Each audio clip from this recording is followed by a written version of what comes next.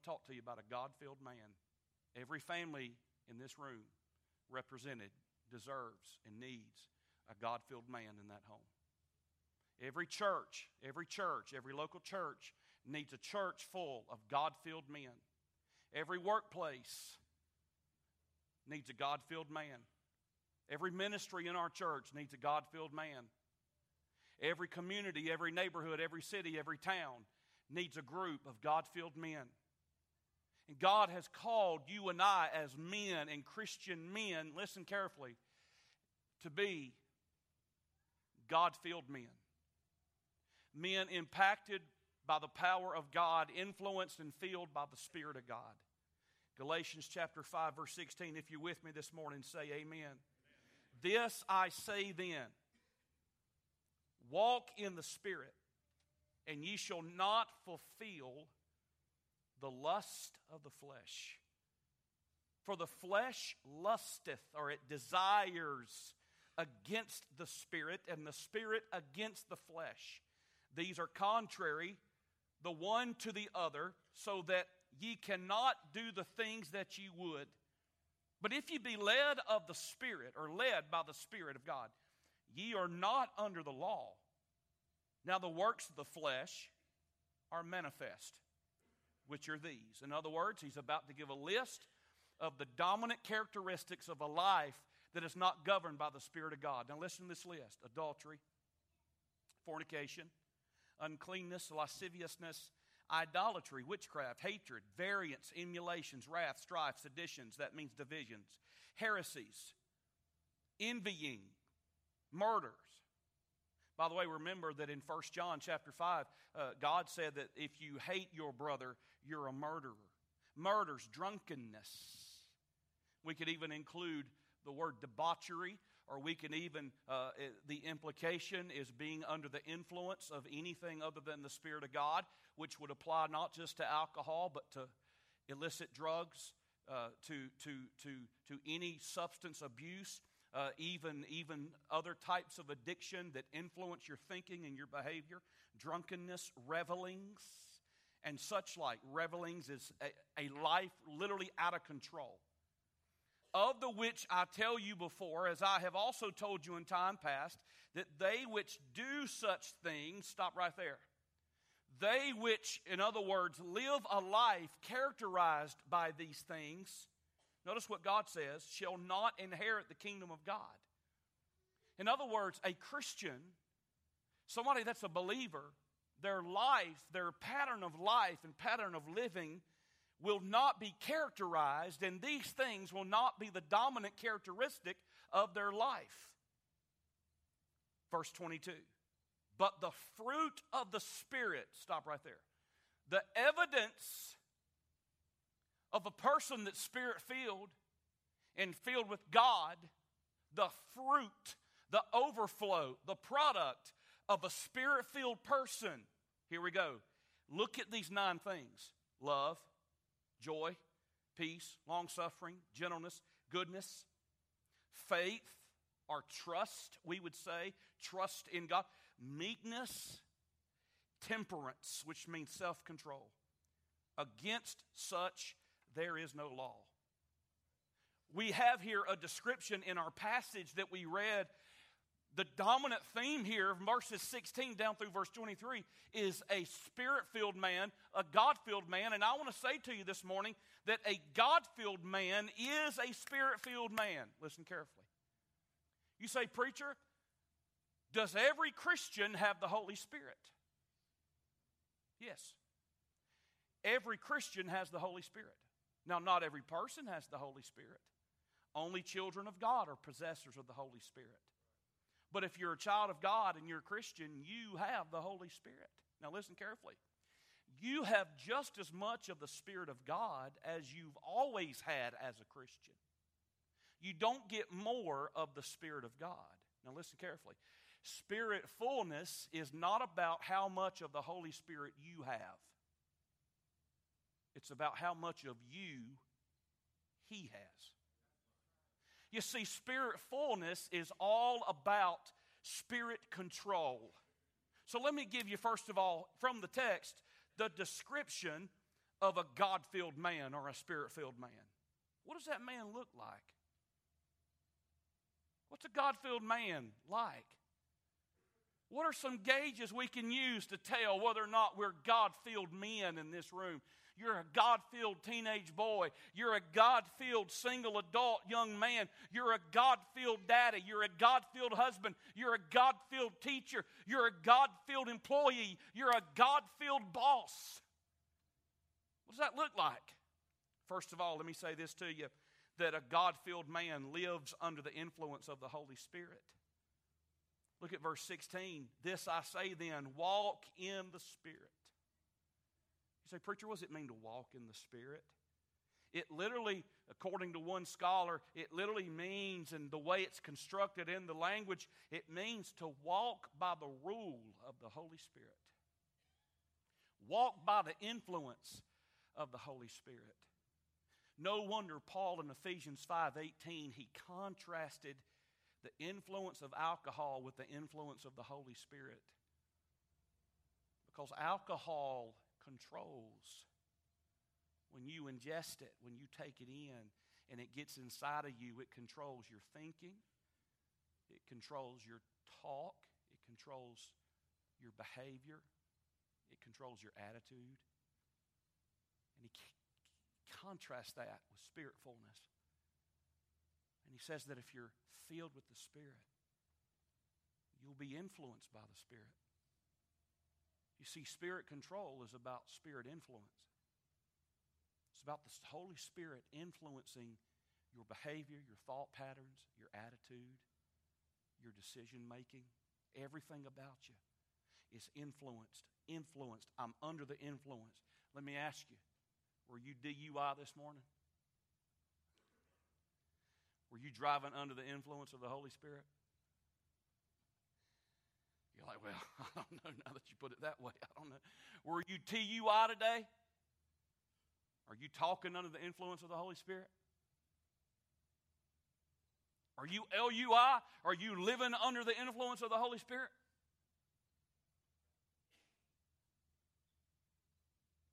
Are you thinking right now under the influence of the Holy Spirit? How about this coming week? Are you going to live your life under the influence of the Holy Spirit? Where you operate by His rule, and it's really not you forcing yourself to do it. It's the Holy Spirit of God living His life through you. Galatians 2:20, I'm crucified with Christ, nevertheless I live, yet not I. It's Christ who lives in me, and the life I now live in the flesh. I'm living by the faith of the Son of God who loved me and gave Himself for me. It's not I, but Christ. I'm not having to work this up. I'm not having to force this. It's the Holy Spirit. Because I'm a Christian, I'm yielding myself to His influence and His control. And I'm going to say this to you. If I'm a God-filled man, I'll be living under the influence of the Holy Spirit of God.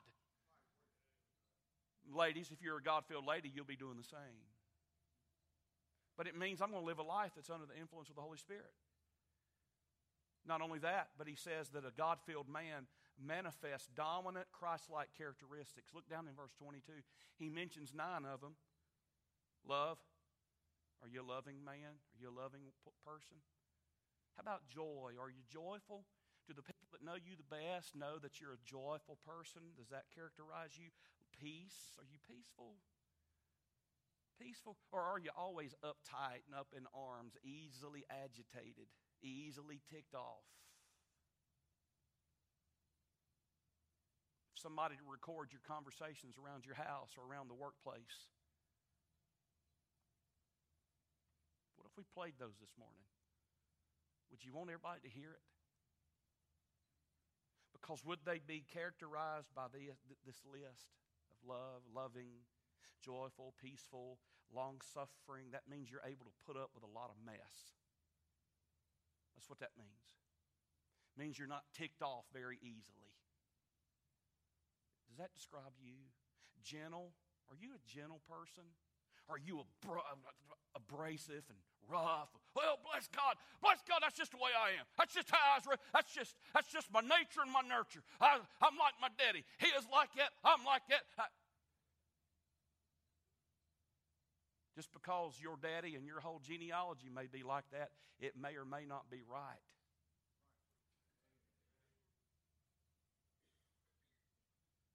Goodness, faith, It means you got great faith in God. You're trusting in God.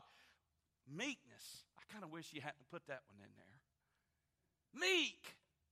It's power under control. And then he says temperance. That's self-control. Where you have to, well, I'll tell you what. Say, why'd you say that? Well, I just couldn't help it. It just slipped out. It just came out. I don't know why I did it. It just came out. It just slipped out. I don't know why I said it. I don't know why I acted that way. It just came out. Can I tell you something? That a person that's filled with the Holy Spirit doesn't just have slip outs. You see, all these things right here are characteristic of Jesus. The more Spirit-filled I am and Spirit-influenced and Spirit-controlled I am, the more I will be like Jesus and I'll be less like myself. The Spirit-filled man lives under the influence of the Holy Spirit. The Spirit-filled man, the God-filled man, manifests dominant Christ-like characteristics. The God-filled man is the opposite of the average ordinary man. I mean, here in verses 19, 20, and 21, he describes that long list and gives all these characteristics of people that are influenced not by Christ and not by the Holy Spirit of God, but by their own flesh. You see, when you're influenced by the Holy Spirit and you're filled with God, you'll be a different person. I love what Samuel said to Saul in 1 Samuel chapter 10, down in verse 6. And the Spirit of the Lord, he said, will come upon thee, and thou shalt prophesy with them. And watch this. And because of the Holy Spirit coming on you, you'll be turned into another man. I want to say this to every person in this room. If you miss everything and anything I say, I want you to hear me clearly today. That when you're filled with God, you won't be the same. Your wife will say, wait a minute, there's something different about you today. You're not acting like yourself. You're nicer than you normally are. You're more patient than you normally are. You're more loving. You're more kind than you normally are. I'm telling you right now, you're not acting like you normally do. You're not talking like you normally do. You're not thinking like you normally do. I want to say this to you today, my dear precious friend, that a God-filled man is going to be different. And Jesus, through his power and his influence, the Holy Spirit consuming us, he turns us into somebody different than what we are in the flesh. Now listen, it doesn't make us super Christians. We don't have to hop in a phone booth and come out in our blue and red cape and outfit with a big S on our chest for super. No, that ain't how it works. But when God's all in you and God's all over you, you're not the same. Y'all know I'm telling the truth. Some of you in this room, you know what it's like to be around God-filled people. Can I get a testimony? Can I get a witness right now? God-filled people are different. His name was Christmas Evans. That was his nickname. His name was Christmas Evans because his mama nicknamed him that because he was born around Christmas. He was an old evangelist. He lived a rough life before he got saved. They say he looked hideous just because there had been so many fights and all that kind of stuff. But God radically saved him. He was an evangelist. He'd go from town to town preaching. And look, one night they were expecting him to come and preach. The building was filled to capacity. And nobody could find Christmas Evans. And the men got to looking for him. And they came across this closet. And there was a man in the closet talking. And it was Christmas Evans. And he was praying. And one old boy put his ear up to the door, and here's what he heard. Now, Lord, I'm not going out unless you come with me. I'm not leaving. I can't leave this closet unless you go with me. I can't go in there and preach unless you go with me. I'm not going unless you go with me. And all of a sudden, the man heard Christmas Evans stand up, and he reached for the doorknob to the closet door to open it up, and the man darted away and ran into the building, and he said, he's coming, and that other one's coming too.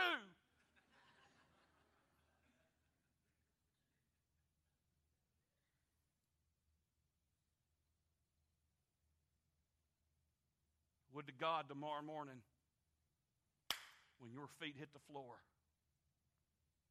the devil said, snap! Here he comes. And that other one's coming too. The Holy Spirit of God's all over him. Here he comes. He's not himself. He doesn't act like he normally does. He doesn't talk like he normally does. He's not impatient like he normally is. He's not hateful. He's not unkind. He's not crass like he normally is. Hey, God's all over him. That's the description of a Spirit-filled man. I got to ask you, are you that? Let me give you the danger to a Spirit-filled man, a God-filled man. The danger. Verse 17, for the flesh lusts against the Spirit. The flesh and the Spirit, watch this, are totally contrary to one another. They fight one another. How many of y'all know that's true? Say amen right there. They fight one another. My old depraved flesh does not want to do what that book says. I don't want to be nice. My flesh likes being a jerk.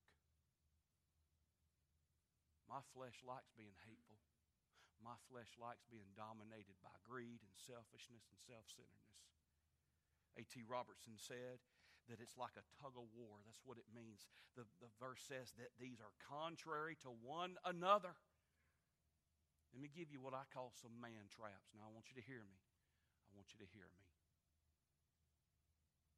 This is not an exhaustive list, but this is just from personal experience, personal observation. Just through my experience and my reading now as a pastor and a man of God and trying to live for the Lord and serve Jesus and working in a local church for 25 years. I'm not an expert, but most men battle these things right here. Now, I'm not here to argue with you at all. I'm just trying to help us today through the Word of God. These are blind spots that most men battle. I want you to hear me now. One of them's greed. A lot of men I know operate by greed. You know, this is revealed most often in the context of money. I'm not going to ask you how you handle your money, or God's money, should I say. But what's your attitude about money?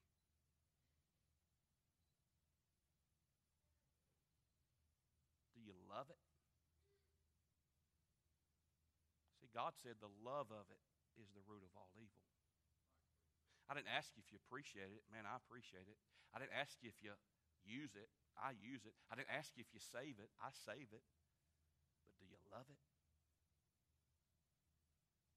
A lot of men I know, one of their blind spots is greed. Is it yours? Another blind spot for men, ambition. It's the next promotion. It's what gives you your willies. It's the next acquisition. It's the next possession. It's the next deal. I mean, oh man, it's the next. We're never satisfied. Ambition, ambition, ambition. It drives us. It fuels our ego. It makes us and causes us to compare ourselves with somebody else. It's a man trap. It's a blind spot.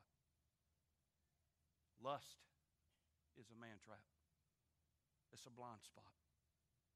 It's a desire for that God has set as off limits. That's what the word lust means. It most often is revealed in men through sexual desire. I didn't just surprise you by what I just said. Every adult man in this room knows that that's one of your blind spots and one of your trouble spots.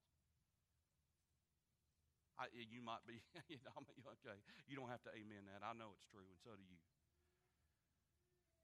Lust.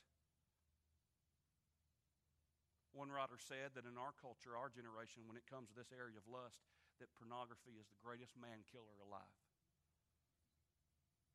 And that's right. How's your battle? going to say this to you today. There is victory in your battle, and that's why I'm saying it. Thank God, God's given us the keys to get out of jail in all of these. And then anger is another man killer. It's a blind spot.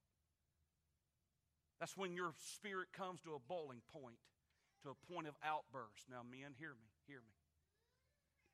Look at me. Are you with me? Say amen. Men. When things don't go like you want or expect, how do you react?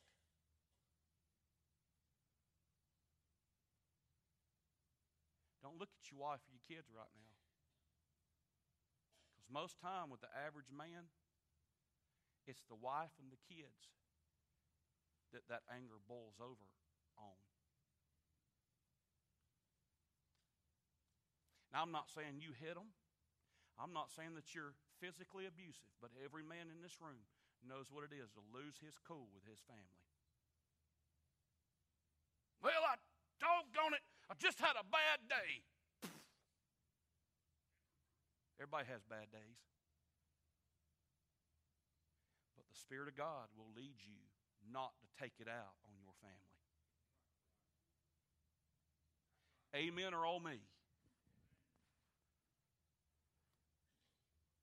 You see, the Spirit of God will so influence and so control you that you will react contrary to anger. You'll react with love, joy, peace, long-suffering, temperance, meekness, patience, faith.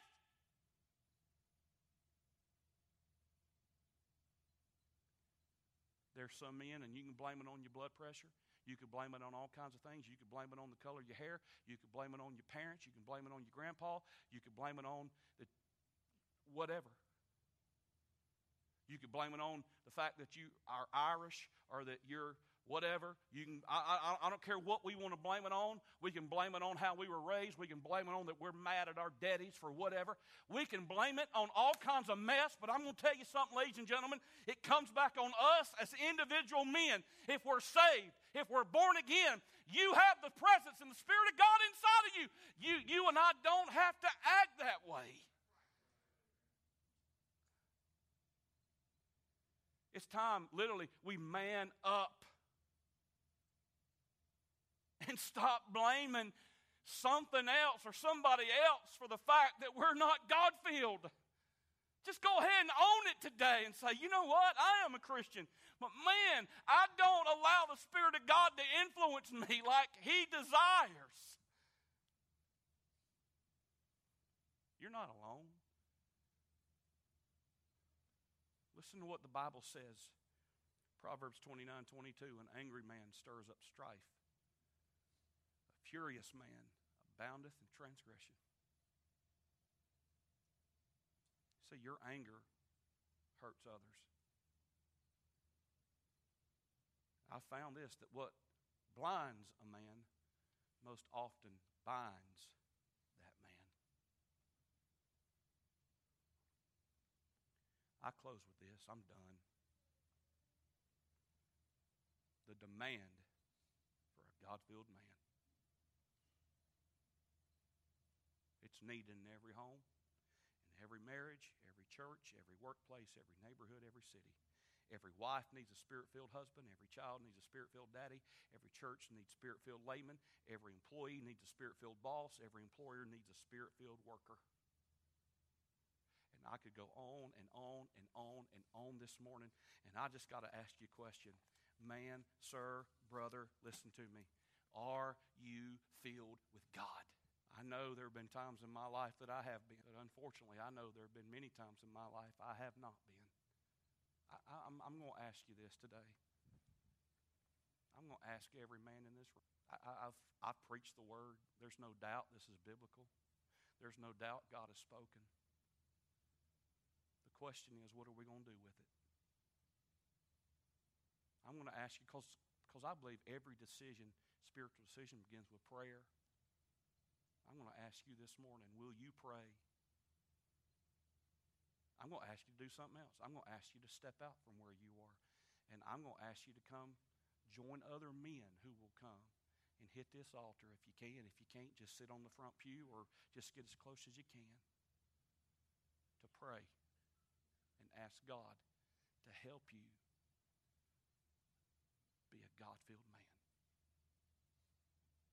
Controlled by His Spirit, influenced by the Holy Spirit of God, as we empty ourselves of self and give ourselves afresh to Him every day. Every wife in this room may want to come. If your ladies, if your husband comes forward, won't you come with him? Won't you come with him and say, God, help me to be a God-filled wife. Help me as he's trying to be a God-filled man. Help me to be a God-filled lady.